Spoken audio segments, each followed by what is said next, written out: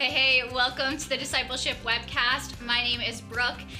This evening I'm here with Robin and another episode of the webcast. What's up for discussion What are we tonight? serving up for tasty treats tonight? Ooh, yeah. We are going to bake a beautiful pie of first things, not second things. I don't know, that analogy stalled out. I have nowhere further to take that. But we're going to talk about specifically looking at this idea that our sense of justice has to come from an anchoring in the Imago Dei, not our ideologies. And so we're gonna be really it's gonna be a bit of a sensitive one. I'm really looking forward to it. Me too. All right, we'll sit back and we'll be back in just a sec. I got something I gotta tell you, so get ready for another breakthrough. So let me show you what I mean. Yeah. 'Cause what I got is the new thing. Yeah. Listen up, I'm gonna say it all right now.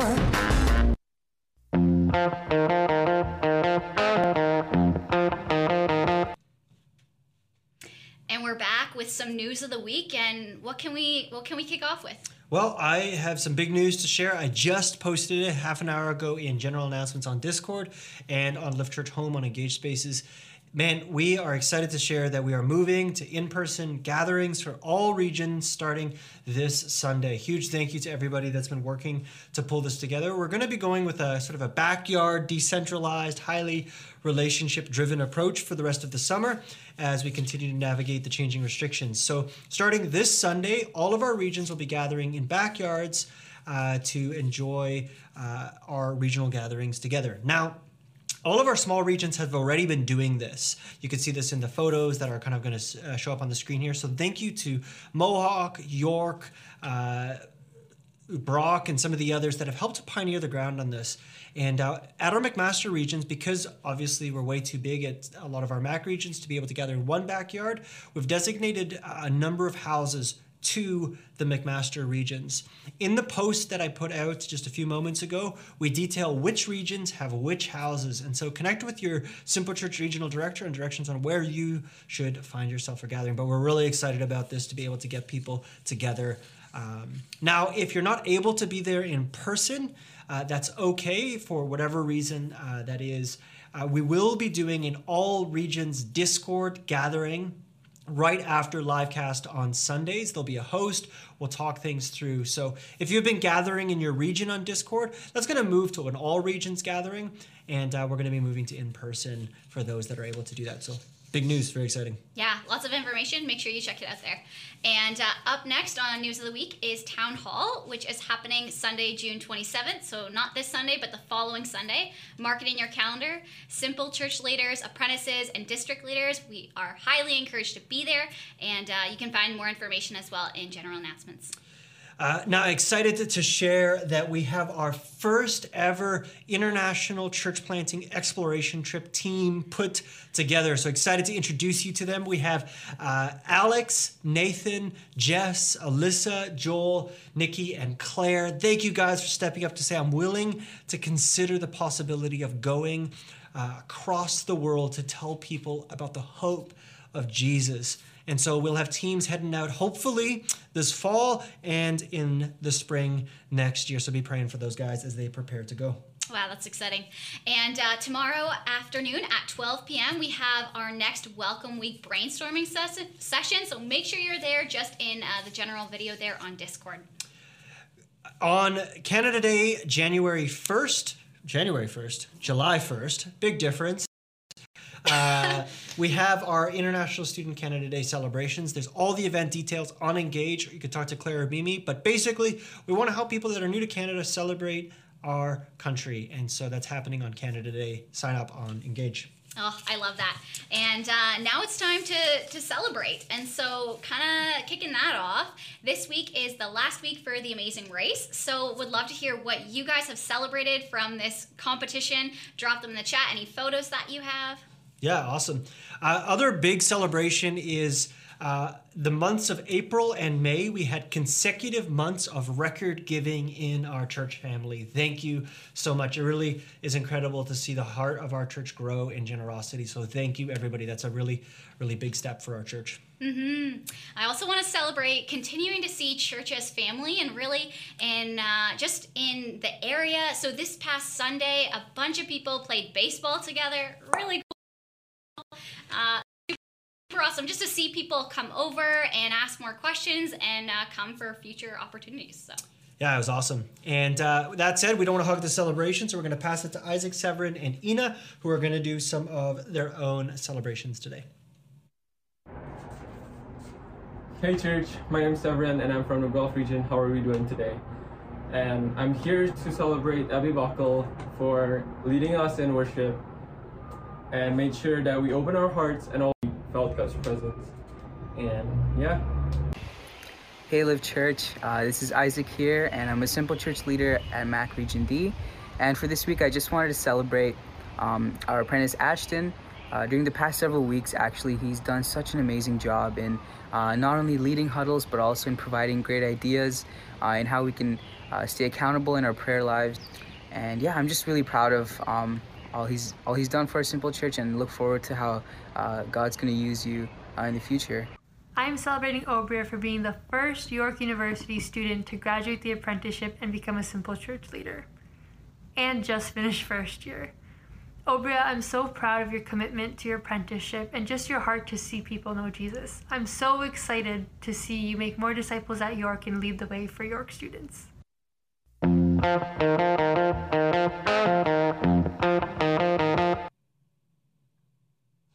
Well, I'm here with Andrew and Dan, part of our McMaster Region C. Now, Dan has really led and discipled Andrew, and Andrew's been completing his apprenticeship under Dan's leadership there in their Simple Church family. And now Andrew is heading to the University of Toronto, Mississauga.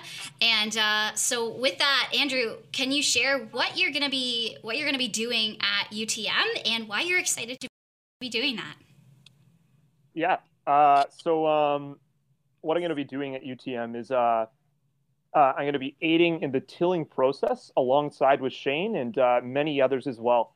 And what that basically is laying down the groundwork for Lift at UTM. So what I'm excited about is I guess just like the endless possibilities that will come out of tilling. So things like seeing God work, people coming to Christ. People getting saved and knowing Jesus and having a personal relationship with that and just the fruit that's going to come out of that as well. I'm looking forward to sharing the gospel and just introducing Christ to people's lives and just having deep and meaningful conversations along with building relationships with those different people at UTM. Wow, that's awesome. Thanks for sharing, Andrew. And Dan, how are you and your Simple Church feeling now that you're sending Andrew? Sad. No, it's definitely bittersweet. Obviously, we'll miss Andrew's companionship at Huddle and SME and the other things that our Simple Church is involved with. And it's bittersweet, but obviously we're super filled with joy that Andrew gets to be sent as part of the mission of Lift and the mission of our individual Simple Churches, that he gets to go and be the church elsewhere. So that's super exciting. And although it sucks in the temporary, that's something that we can get over, that short-term bummer, because of the excitement and the long-term benefit of him getting to go to UTM and build disciples there. Love that. What do you and the guys in your Simple Church hope and expect for Andrew? What prayers do you have, and how do you hope that God will use Andrew and the team at UTM? For sure, I think obviously we've seen Andrew grow so much by being involved in our Simple Church. It was the first Simple Church he joined at Lift, and we've just been able to journey with him as he's grown in wisdom and just been such a vital member of our Simple Church. And I think our hope and prayer for him with that, he from being involved in our Simple Church, in our region, and at Lift here in Hamilton, and be able to replicate that culture and that at UTM going forward. That's awesome. And Andrew, what are your hopes and prayers for the University of Toronto Mississauga campus? So my hopes and prayers are, I guess, just simply that people would come to know Christ and just be saved, and just to develop a deep and intimate relationship with Him, because it's just so good. And personally, in regards to that I'd be ready and willing to do whatever it takes to make that happen. Like fear or hesitation wouldn't hold me back when it shouldn't hold me back. And and I also hope and pray that for us, like the team, the people going, that we would just be able to have missional conversations, and just to have conversations, and just to be considerate with the actions we take and the things we do, thinking about the mission, and thinking about God, and what would Jesus do in these specific moments. And yeah, I think one thing that's been on my mind recently as well is just like humility. With the tilling, there's been a lot of attention that I've been getting, and like attention can stroke a person's ego. So my hope and prayer is, as well, is that we would just continue to be humble as a team, and as we see God work through UTM, that we would continue to give Him credit and glory for those things, as opposed to taking it for ourselves. That's awesome, Andrew. Thanks for sharing so honestly and really pointing to that need for humility for yourself and the team, and the opportunity really to take everything with boldness and with courage, and seizing every opportunity for mission. All right, well, we definitely want to be praying for you, Dan, Simple Church, and our UTM team. So I'll just close us in prayer here. God, I thank you for Dan and Andrew, Lord. I thank you so much just for just this opportunity to send Andrew, and to take the incredible things that he has learned in this Simple Church, and be able to replicate them as they lay the foundation for the church at UTM campus. God, we pray over this Simple Church in Maxi, and we pray for Andrew and our UTM team. Lord, I pray that you would give them boldness and courage and opportunities, and I just pray that that you would be glorified, and that you would receive the credit, and that more people would come to know you through this through these steps. So I just thank you for Andrew and Dan, and I pray all this in your name. Amen. Amen. Amen. Awesome. Well, it was great connecting with you guys this evening, and we will see you soon. And we will kick things now over to our discipleship resource of the week.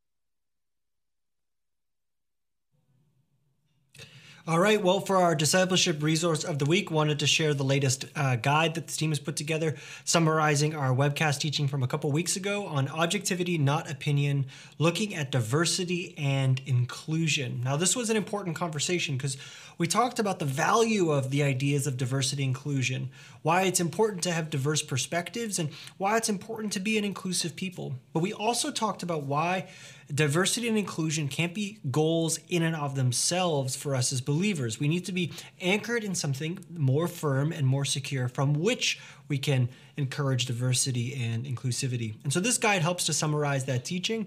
You can see it kind of walks you through the main ideas, the scripture that sort of supports it, and then gives some examples to help illustrate the principles we were conveying. So you can, as with all of our guides, they're easily available right on engage.liftchurch.ca. Head to discipleship resources, and this one is the most recent one in the top left-hand corner. All right, well, that's it for discipleship resource of the week, covering an important subject in our culture today and how do we navigate it as Christians. I'm going to pass it over to Adrian from Lift Church York region for our daily Devo reflection this week.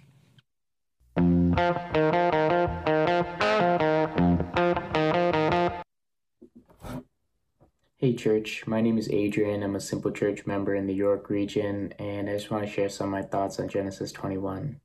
It's so beautiful to see the fruits of God's promises come to life in this chapter for both Sarah and Abraham. For Sarah to be able to bear a son to Abraham in his old age, and for God to truly just take care of Abraham's firstborn as he was sent away. It is so encouraging and so beautiful to see that our God is so faithful, and such a great reminder to know that our God has no bounds. He is absolutely limitless, and there's nothing that he can't do. And how powerful that is to know that that is the God that is on our side, that is leading us and guiding us. And I'm just so thankful to be reminded of this promise. This passage really reminded me of one of my favorite songs that I encourage you all to listen to. It's called Promises by Maverick City, and it starts off by saying, God of Abraham, you're the God of covenant and faithful promises. Time and time again, you have proven you'll do just what you said. And that song and those lyrics hold so much truth. You always come through, you always do just what you say, and that there is nothing that you can't do.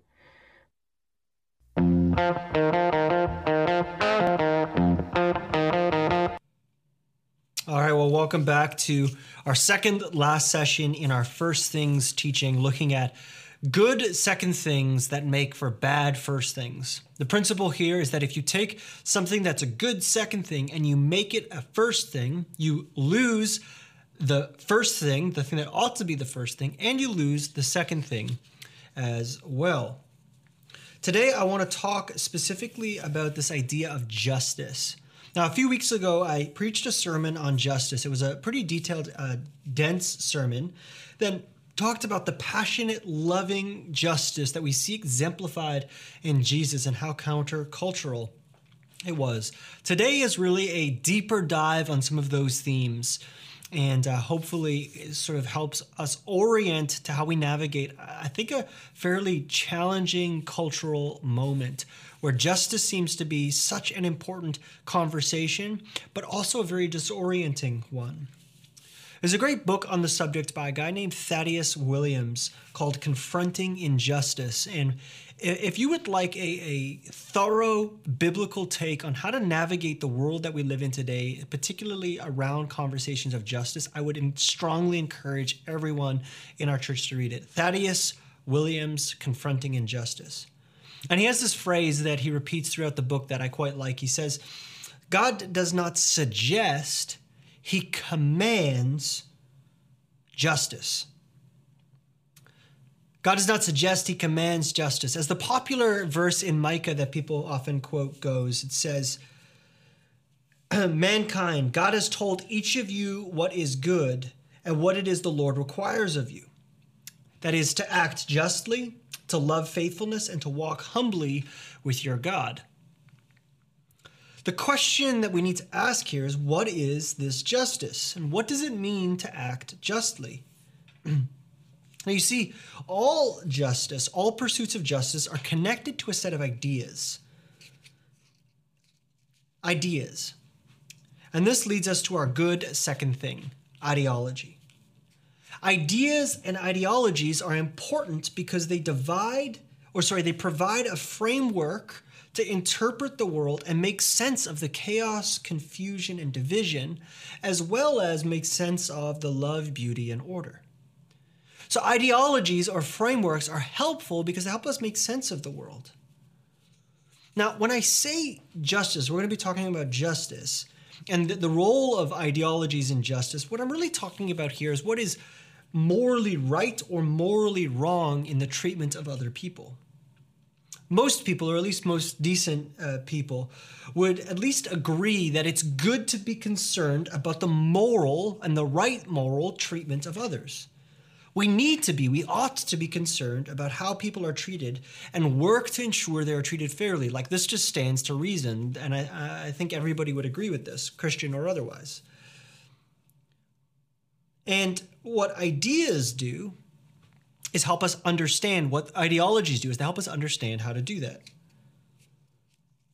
You see, the rightness or wrongness of how people are treated is based on a framework for understanding the world. How do I know what is right or what is wrong? What is good? What is justice and what is injustice?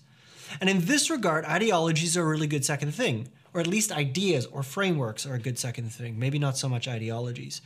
They're good second things because they help us kind of have a way of thinking about the world and understanding the world to determine what is good and right and wrong and so forth. However, there's a problem that we run into, and it's this. Ideologies, that is, frameworks of thinking or ideas, can very quickly become totalizing. Now, maybe that's a word you're not used to. When an idea becomes totalizing, it means that what started out as a helpful approach or interpretive lens can very quickly become the only way to understand the world. And when an idea becomes a totalizing idea or an ideology, it becomes the only right way to understand all issues. And in this case, we run the risk of vastly oversimplifying complex issues, therefore not really arriving at true justice, or we run the risk of completely inventing issues where there aren't issues and ignoring the real issues, again, missing real justice.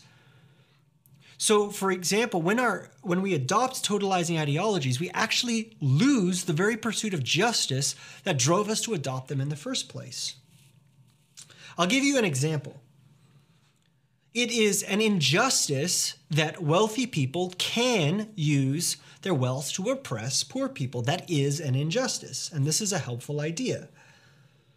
And we can use it to understand some of the injustices of our world today.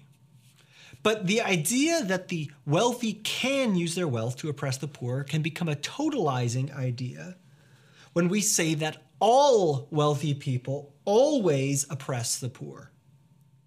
Now, we made a significant shift because we went from it could or it might to it always is. And this was the root of the communist ideologies that drove the 20th century into the darkest depths of depravity. We took an interesting idea that had some truth in it and it became totalizing.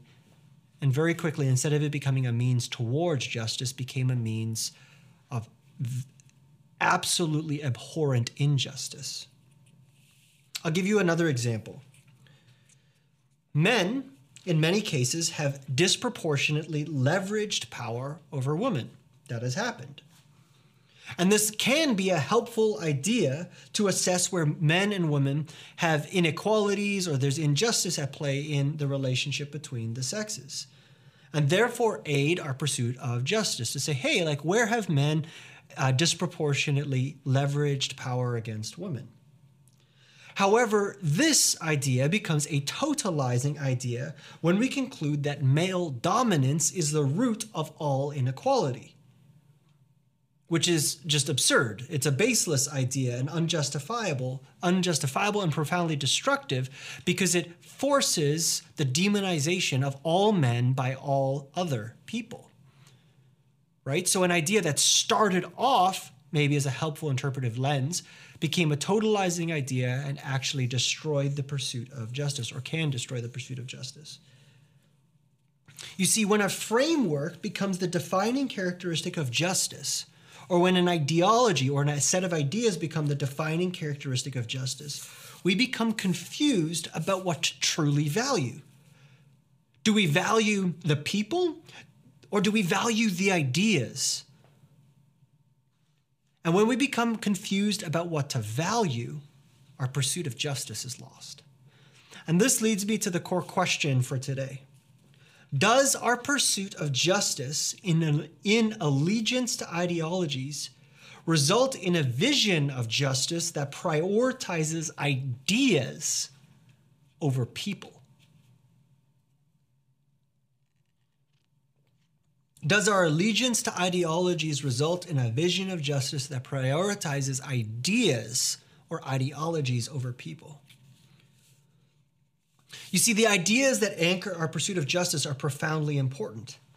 But if we make human ideas the foundation of our pursuit of justice, we will end up with a sinful, broken, and myopic or short-sighted vision of justice that arises or comes from our sinful, broken, and myopic perspective on the world.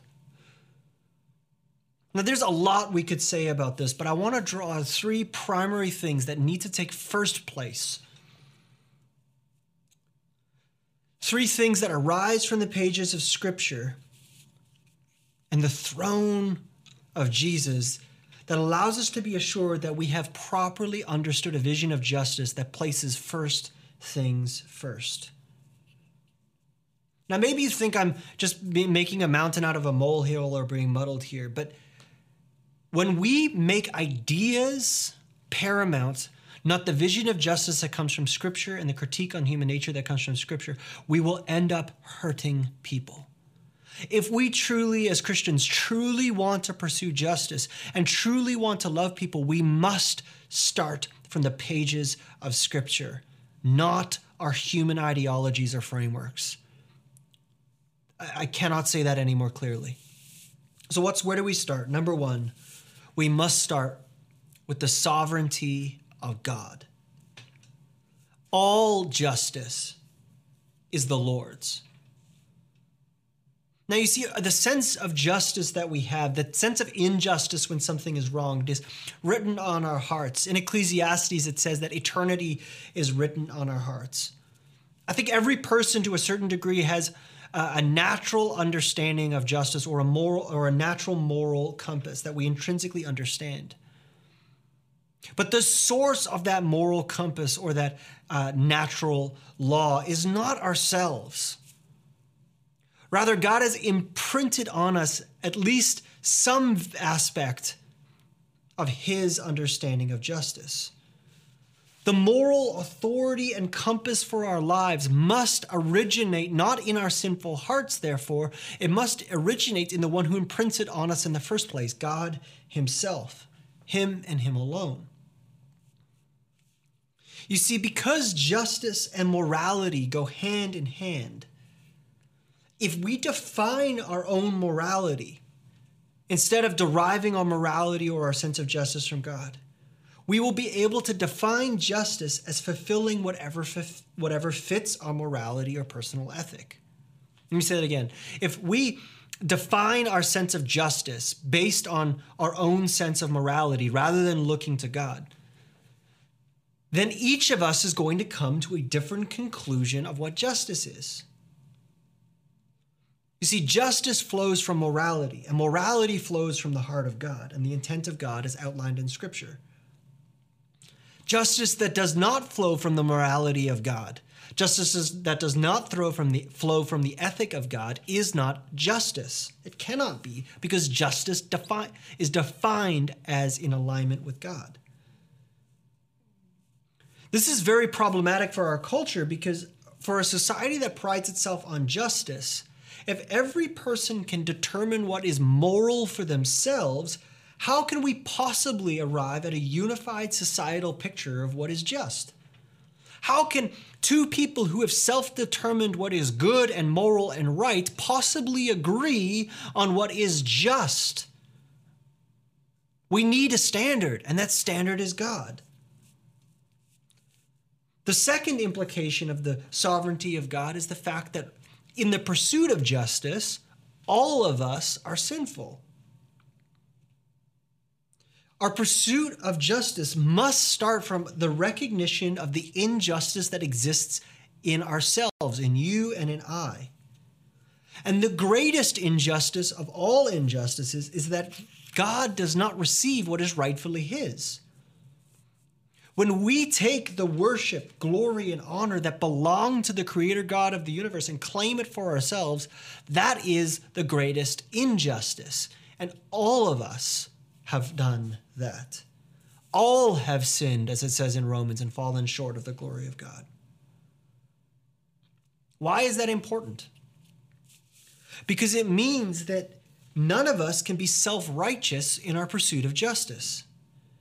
None of us can come to the pursuit of what is morally right and just for the world as innocent people or justified in ourselves. I am not a just person in myself. I have committed the great injustice by robbing God of glory. I am guilty of that. Therefore, I cannot self-righteously point the finger at other people who have committed injustice until I have first reconciled with the fact that I have committed injustice. The Christian vision of justice forces us to first look in the mirror. We must first adopt a posture of humility in our pursuit of justice. Now, the implication of the fact that all of us are sinners means that none of us can justify ourselves, can be made right, can fix the fact that we have committed an injustice by ourselves. And the pursuit of justice by itself doesn't make you a good person, because you have already committed the injustice of stealing God's glory. Our good deeds, our good pursuits of justice do not make us good or better people. We are not good people. And we need to face that fact, that our goodness does not come from our actions, but rather we have to acknowledge before the throne of a holy God that I am sinful. And there's nothing I can do to fix that apart from his grace. You see, this protects us from the tendency to demonize those that disagree with us or view ourselves as superior. We are not superior, especially as Christians. I am not better than any other person. I am a sinner in need of the grace of Jesus because I have offended his glory. And my pursuit of justice has to start by first humbling myself before his throne and saying, God, who are you? And what is your definition of justice that I have offended? Not point the finger at others and scream at them self-righteously.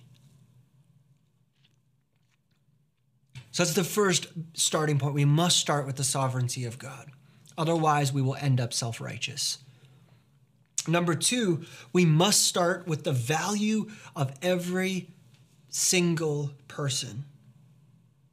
The baseline of our pursuit of justice must be the intrinsic value of every single person as a precious image bearer of the Creator God of the universe. Genesis chapter 1 is one of the most important chapters in the Bible because it sets out the purpose of God in creating humanity, which was to bear his image.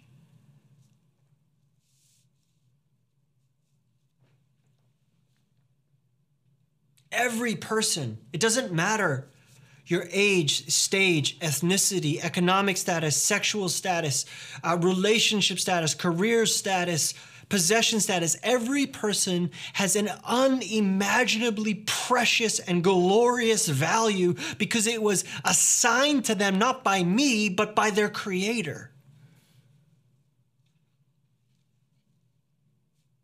And I'm going to speak quite frankly here. It's this basic and essential and vitally important idea that serves as the basis for all true justice is radically under attack. And it's under attack in the name of justice.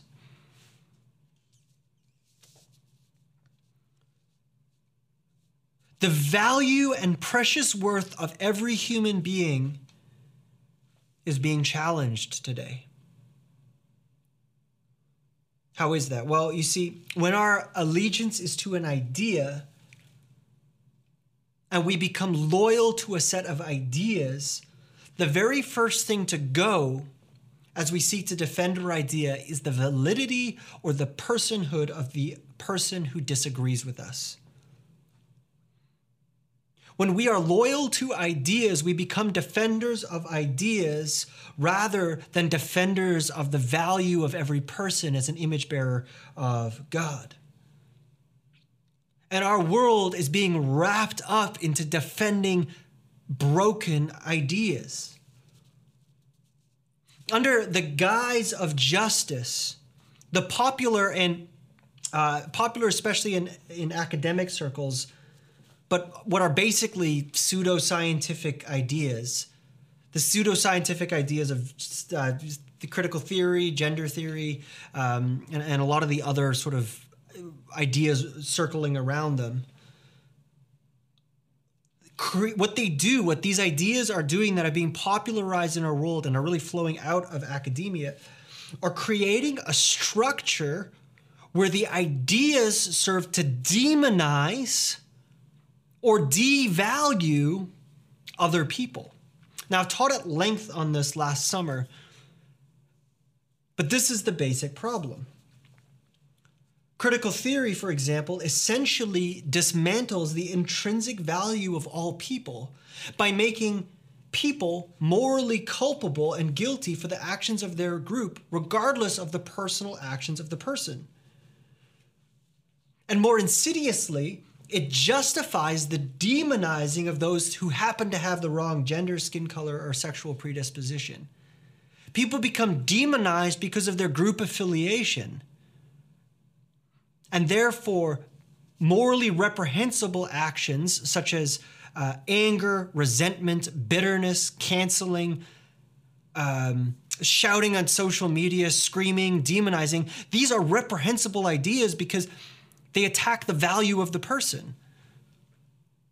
And critical theory justifies that morally reprehensible behavior.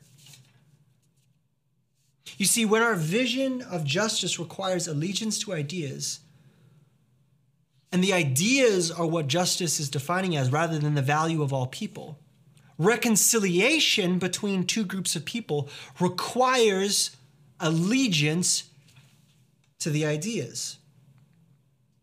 And if there isn't allegiance to the ideas, people will be canceled. Do you see how destructive the vision of justice then is in our world today? If you don't agree with me, then I can cancel you. How is that justice? That is nothing but hate, because it devalues the value of the person that disagrees with you, or me, or anyone else. Every person has intrinsic and unshakable worth, and that worth is not based on their agreement with me. It is because God has given it to them. Maybe you think, Robin, come on, this is just a cultural moment. I want to show you how insidious some of this stuff is. There's a very popular writer, her name's Gloria Watkins, and some of this came from Thaddeus's book, helped me understand it a little bit better. But she was a Yale faculty. She's written quite a bit. Hugely influential feminist. She coined the phrase white supremacist capitalist patriarchy, which is just it's like buzzword bingo there. And she wrote an article called Killing Rage. And in this article called Killing Rage, she tells a story of how she had an interaction with this man, and she really hates men. And the man had done nothing wrong in the interaction, and quite obviously had done nothing wrong, and she even recognizes that she had done nothing wrong. But because of her worldview that was pursuing justice, she wrote this. She said, quote, "I felt a killing rage." Now, this is This is Yale faculty, hugely influential. She wrote this, I felt a killing rage. I wanted to stab him softly, to shoot him with the gun I wished I had in my purse. Her vision of justice, and she wrote this in The Pursuit of Justice, picked up by major publications, required that rather than champion the intrinsic worth of every person, she championed her particularly ideologically driven vision of justice that allowed her to diminish the worth of another precious image bearer. Now, this isn't just the one side of the political spectrum. This is playing out all over our world today. On the other side of the political spectrum, you had a delusional maniac drive a vehicle into a family of innocent Muslims in London last week. Also, precious image bearers in a misguided pursuit of some sort of ethnic justice. That's wrong and evil.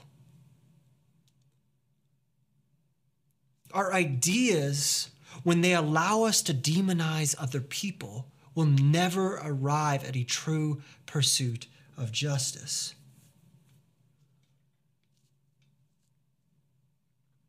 If our vision of justice does not unwaveringly affirm the value of every person, independent of their behavior, actions, ethnicity, beliefs, and so forth, independent of every fact, simply because they're a human being, they have value. If our vision of justice doesn't affirm that, then it is not justice. And yet it is the justice that I see all over the world today, ideologically driven. This is essentially exactly what's playing out in the abortion debate. In the abortion debate, what has happened is that in the pursuit of an ideology, well, what's the first thing that happens in the abortion debate? We dehumanize that which is scientifically human in the pursuit of an idea. Why? So that we can justify our particular vision of justice. The abortion debate requires the dehumanizing of that which is human in its pursuit of justice. Therefore, it cannot be justice. Isn't it ironic that the greatest pursuits of justice, when they become unmoored from the value of every human being, from conception to death, become not the propagators of justice, but the propagators of the greatest injustices in human history? In the case of abortion, hundreds of millions of image bearers have died. What I observe is that many of the pursuits of justice in our world today result in anger, hatred. Does our desire for justice make us angry? Because that's the fruit that I'm seeing in our world. A pursuit of justice that is resulting in greater and greater anger. What are we to do? Church, we are to weep. We are to mourn.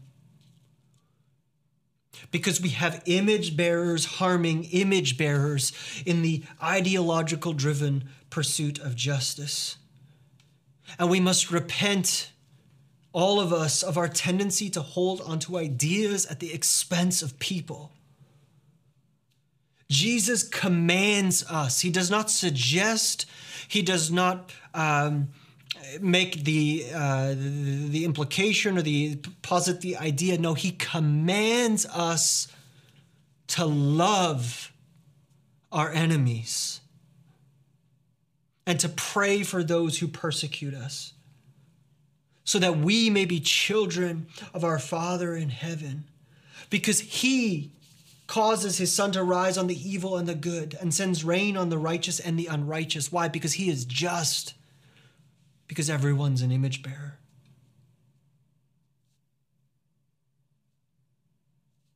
Why are we compelled to love those that disagree with us? Why are we compelled to love the enemies? Because they are image bearers, precious image bearers. Why are we called to pray for those who persecute us? Because they are unimaginably precious, bearing the image of God on every atom of their being. As I said, Jesus does not suggest, he commands that we love our enemies. This is the Christian vision of justice that has as its hallmark love. Not love based on agreement, not love based on unity, not love based on sameness, love based on the self-sacrificial, self-giving, other championing love of Jesus. Because at the core, the Christian vision of justice is rooted in the value of every human being. We must love people, not our ideas. That is why valuing people, cherishing people does not mean affirming all ideas or beliefs. We must commit to loving people, loving people and championing the narrow way of Jesus. That requires that we love people not because they agree with us, but because they're valuable. We must hold to the narrow vision of justice as outlined in Scripture, while simultaneously committing to loving widely every person on this planet. We must invite people to enter through the narrow gate, as it says in Matthew 7, for the gate is wide and the road broad that leads to destruction. But we must love nonetheless. Finally, the third thing on justice. Firstly, biblical justice must flow from the sovereignty of God. It must flow from the intrinsic value of every person. And number three, biblical justice flows from forgiveness. We are to love our enemies while they are still our enemies. You see, Christian justice requires forgiveness. It requires forgiveness. But the pursuit of justice in the absence of forgiveness requires retribution, anger, and resentment. All of us have been wronged. And it's that sense of being wronged, that makes us crave justice. But the pursuit of that justice, like the desire for justice, comes from being wronged, or at least the desire to want justice to come often is connected to us being hurt or wronged or offended, even very deeply. But what do we do with that desire for justice? We must look to Jesus. We must draw our vision of how to pursue justice from the justice that we have received for ourselves in Jesus. And the justice we have received from Jesus was modeled in him giving himself for us on the cross. It was modeled in his forgiveness. No matter the wrong, no matter the grievances, the path to justice lies in the fruitful fields of forgiveness instead of the barren plains of resentment and anger. Now, make no mistake, the fruit of forgiveness does not come cheap and it does not come easy. Our forgiveness in Christ cost him his life, executed on the cross. But if we want justice, we must do the hard work of forgiveness. Now, rather than me teaching on this at length, I want to read you a story. It comes from a Christian that was in a Nazi concentration camp with her sister. And she was delivering a presentation years after she came out of the concentration camp where her sister had died. And as she did the presentation, afterwards,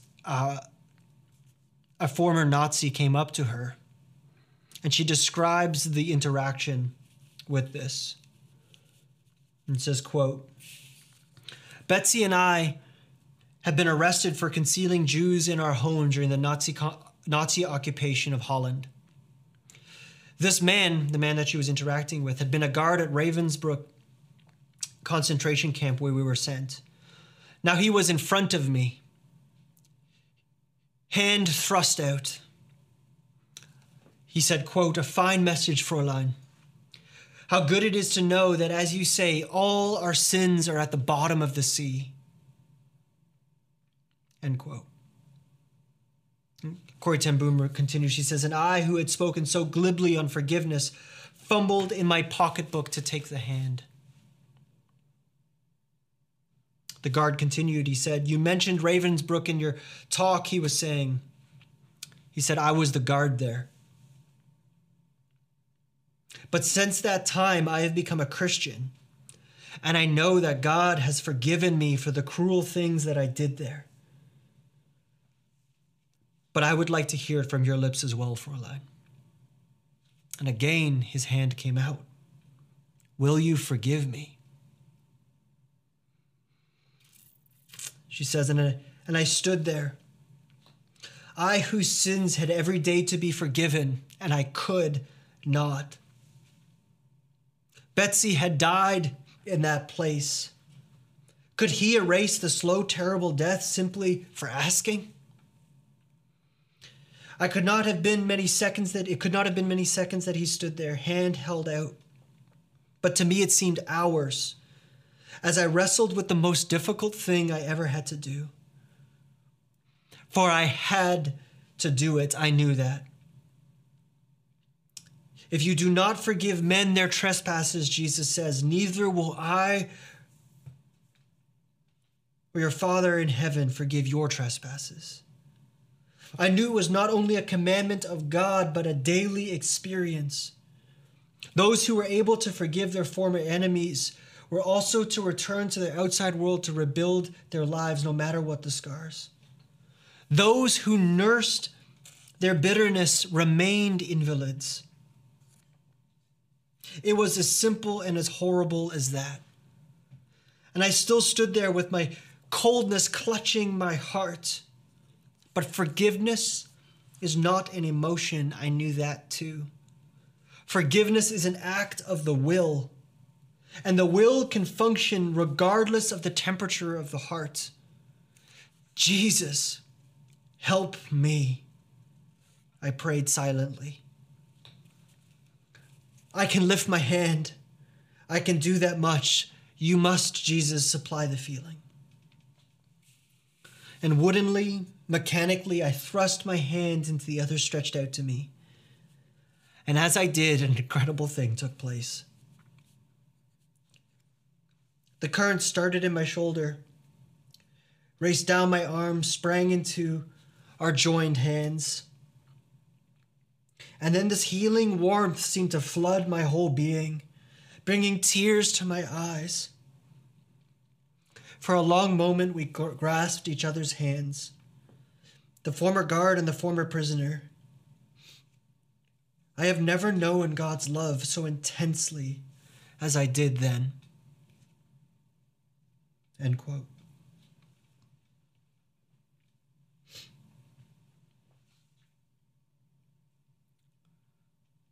That's the Christian vision of justice. Our culture is breeding hate on hate, and that it attempts to activate that hate in the pursuit of justice. It will not work. Hatred between sexes, ethnicities, minorities, and so forth.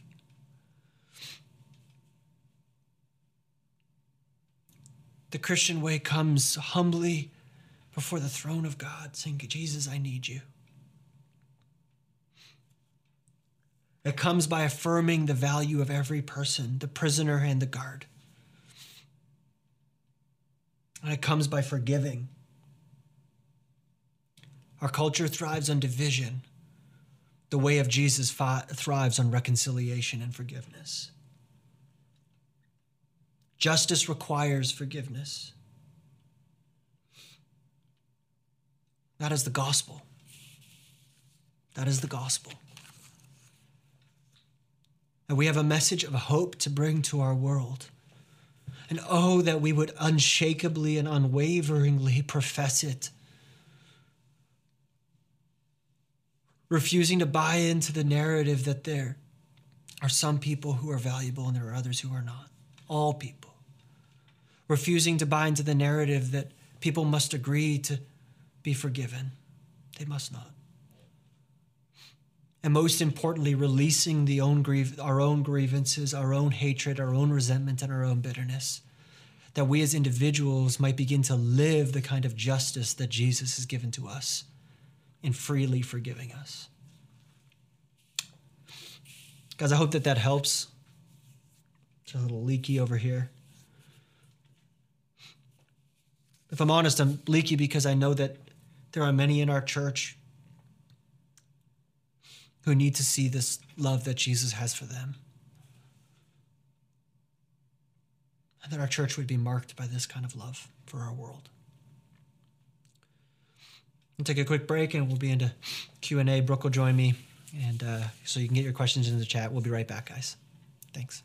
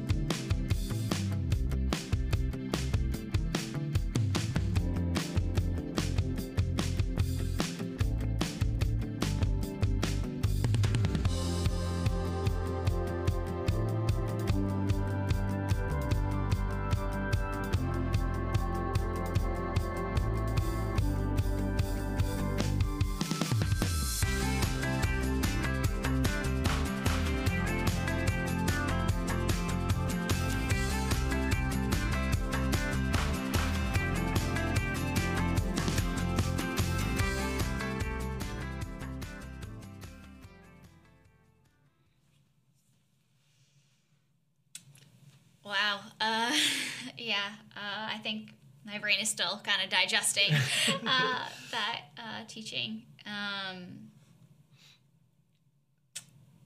Yeah.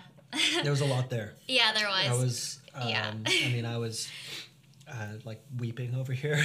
Yeah. But I think, people are already kind of dropping some questions here. So I guess we can just start off with Laura's here. Do you have any recommendations for implementing critique thinking from an academic standpoint here without it crossing the line to hate? Since you can't help solve a problem that isn't being addressed, yet the frameworks available are not from a Christocentric lens, how can we try and bring a confident yet loving response?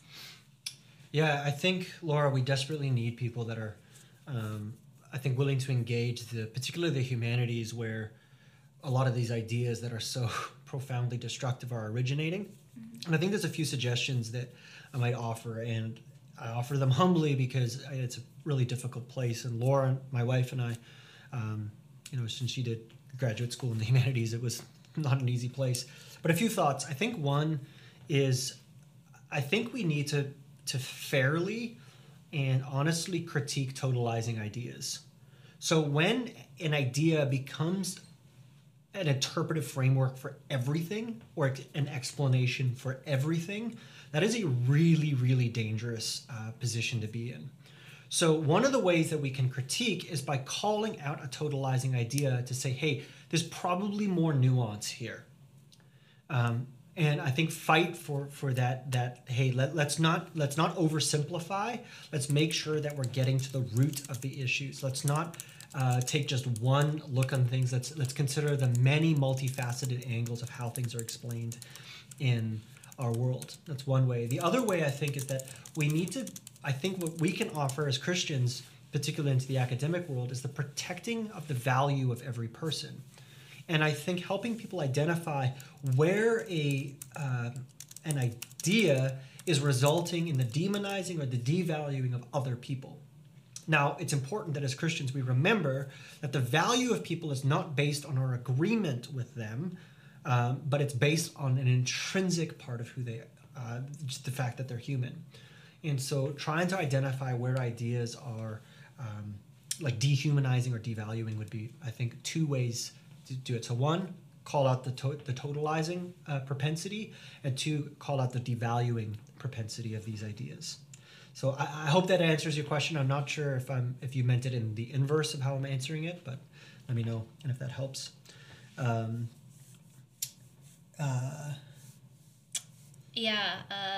Just seeing if this is a question. I think it is from Gordon. So just commenting on a video of Corey Ten Boom telling that story is used in the Alpha course, and I was interested that a non-Christian in the group felt that kind of forgiveness was wrong. How can we advocate for forgiveness when the importance of forgiveness is no longer self-evident? That's a really good point, and it's quite a common thing, Gordon, to see people look at Christian forgiveness and say that it's wrong, that you can't just forgive. I would say that that's largely related to a misunderstanding of Christian forgiveness, which is that we're not denying the wrongness of the action. We are relinquishing our claim over the person for what that wrong did. So it's not saying what they did was okay. It's saying, I'm not going to hold it against you. I'm not going to claim it against you. I'm going to release the debt that you owe to me. And this is the thing with forgiveness. For forgiveness to work, the wronged party, the person who is owed the debt, must release the debt. And it's profoundly liberating. I would say one powerful example that we can point to here is actually the story of South Africa. Nelson Mandela, when he came to power, built his campaign coming out of apartheid on forgiveness. And he basically said, as for the predominant black populations in South Africa that were oppressed for more than 50 years under apartheid formally, he basically said, we release the debt. And it was that's like generational evil. And his whole campaign was, we release the debt. We release the claim on it. True forgiveness. And what he did in doing that was prevented a civil war in South Africa. And which would have resulted in the catastrophic loss of life for probably millions of people. Now, what happened in South Africa was wrong, but the only way out of it was forgiveness. And so if somebody could suggest a better version of how that could have panned out without the kind of forgiveness. Now, Mandela wasn't a Christian, but he certainly modeled it really well in that case. So there's a strong historical, systemic example of how forgiveness can function. That is helpful. If we find ourselves in a position where we are valuing an ideology over a person, especially if that ideology is deep-rooted, how do we push it aside to show love? And do we ignore our convictions that are connected to that, or continue to address it? Very vague, so I hope it makes sense.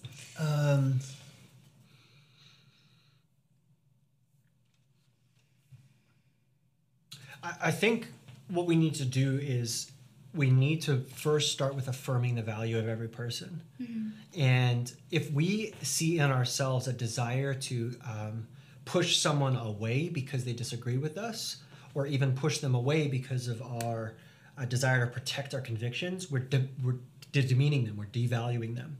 Mm-hmm. And so what we can use as a check in our hearts is, do I want to push this person away or devalue them to protect myself? That's, I think, a really, really dangerous idea. It's not that we ignore our convictions. We can contend for what is true or what is right while simultaneously affirming the value of another person that disagrees with us. And so I would say just check our hearts on that tension. So. Okay.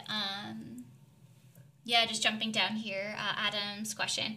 What if we charitably critique an ideology, but then the person we are talking to then argues that Christianity is a totalizing ideology? Tips on how to answer. Yeah, I think that's an interesting point, Adam. In a way, like, Christianity is a totalizing ideology. Not in a way, it is. Like, it is a comprehensive framework for understanding the world. And I think this is the thing with ideologies, is that they tend to always be totalizing. The thing is, the question is it accurate? And so the pushback that I would put there is, I would say Christianity is a better understanding of the human condition. It is a better understanding of the world. It is a better take on human nature, and it better handles the nuances and the distinctions, and provides in the ability to not look at things through one lens only, but it's inherently multifaceted. So I would say at that point it becomes let's talk about why Christianity is a better worldview, really. And that could be a really interesting conversation. And at the core of it, I would say, is, what does it mean to be human? And that's often what these ideas boil down to, is what does it mean to be human? And you want to talk about ideas, the Christian vision of what it means to be human is profoundly beautiful. So, yeah. All right, a couple questions here. Okay, from Shane. How do we communicate and walk through that godly justice requires forgiveness to those that have been wronged and hurt in the past? When I clearly see that this is the only way to seek justice, but those around me do not, it just breaks my heart. Both the context of Christians and non-Christians. I think it starts with Jesus, Shane. We have to look at, and I think this is why, what I was talking about before, like, the pursuit of justice has to start with the sovereignty of God. Because when we start with the sovereignty of God, it makes us self-aware of our own, the fact that we are committers of injustice. And I think that we can't really reconcile or understand the notion of forgiveness until we've understood that we have been forgiven. The Christian power of forgiveness is rooted in the fact that we have been forgiven. And so I would say the best starting place is to go back to the fact that Christ has forgiven us. And so it goes back to the basics of the gospel. Okay. Can you give some super practical ways we can engage with the injustices we see in the world in ways that fundamentally values the people? Yeah, for sure, Dan. That's a great suggestion. I think the first way that we can do that is for the church to be the church, to be present in the world, meeting the needs of real people in real ways, tangibly and practically. To start with our homes. I think one of the greatest injustices we commit is with our homes. Our homes become bastions of our selfish lifestyles as opposed to openness to receive and love those who are lost and broken. So our pursuit of justice has to start first with ourselves before the throne of God. Then it needs to work out from there to our homes, our communities, or our homes, our church family, our communities, and so forth. But what a lot of people want to do in the pursuit of justice is they want to bypass it and start at the top. They want to start at the systemic ideological level without having done the hard work of working through from their hearts going outwards. And so it becomes profoundly self-righteous. And so what we need to do is start small and work out, using the church as, I believe, the best starting place for our pursuit of justice. So I would say for a lot of people, like, this is what SME is about, strategic missional engagement, serving and addressing the injustices of the world. How? Not by campaigning, but by demonstrating that we love all people and affirm the value of all people. And so that would be a good place to start, is engaging with where your church family is engaging those to tell them that they're loved. So go from there. So good. A couple others are typing right now, but yeah, fighting injustice with open homes and SME. So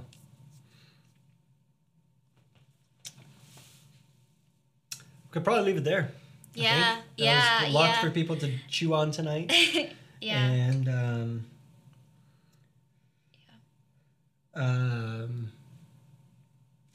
yeah, love you guys. I pray you receive that well. Came from my heart, and always Yeah. does. And we'll see you on Sunday. Yes. Hopefully in person at one of the gatherings. Yeah. Check the information on the post there, general announcements, and on Engage as well. And missionaries in training. We'll see you at training on Saturday morning. So love you guys. Be blessed and have a good week.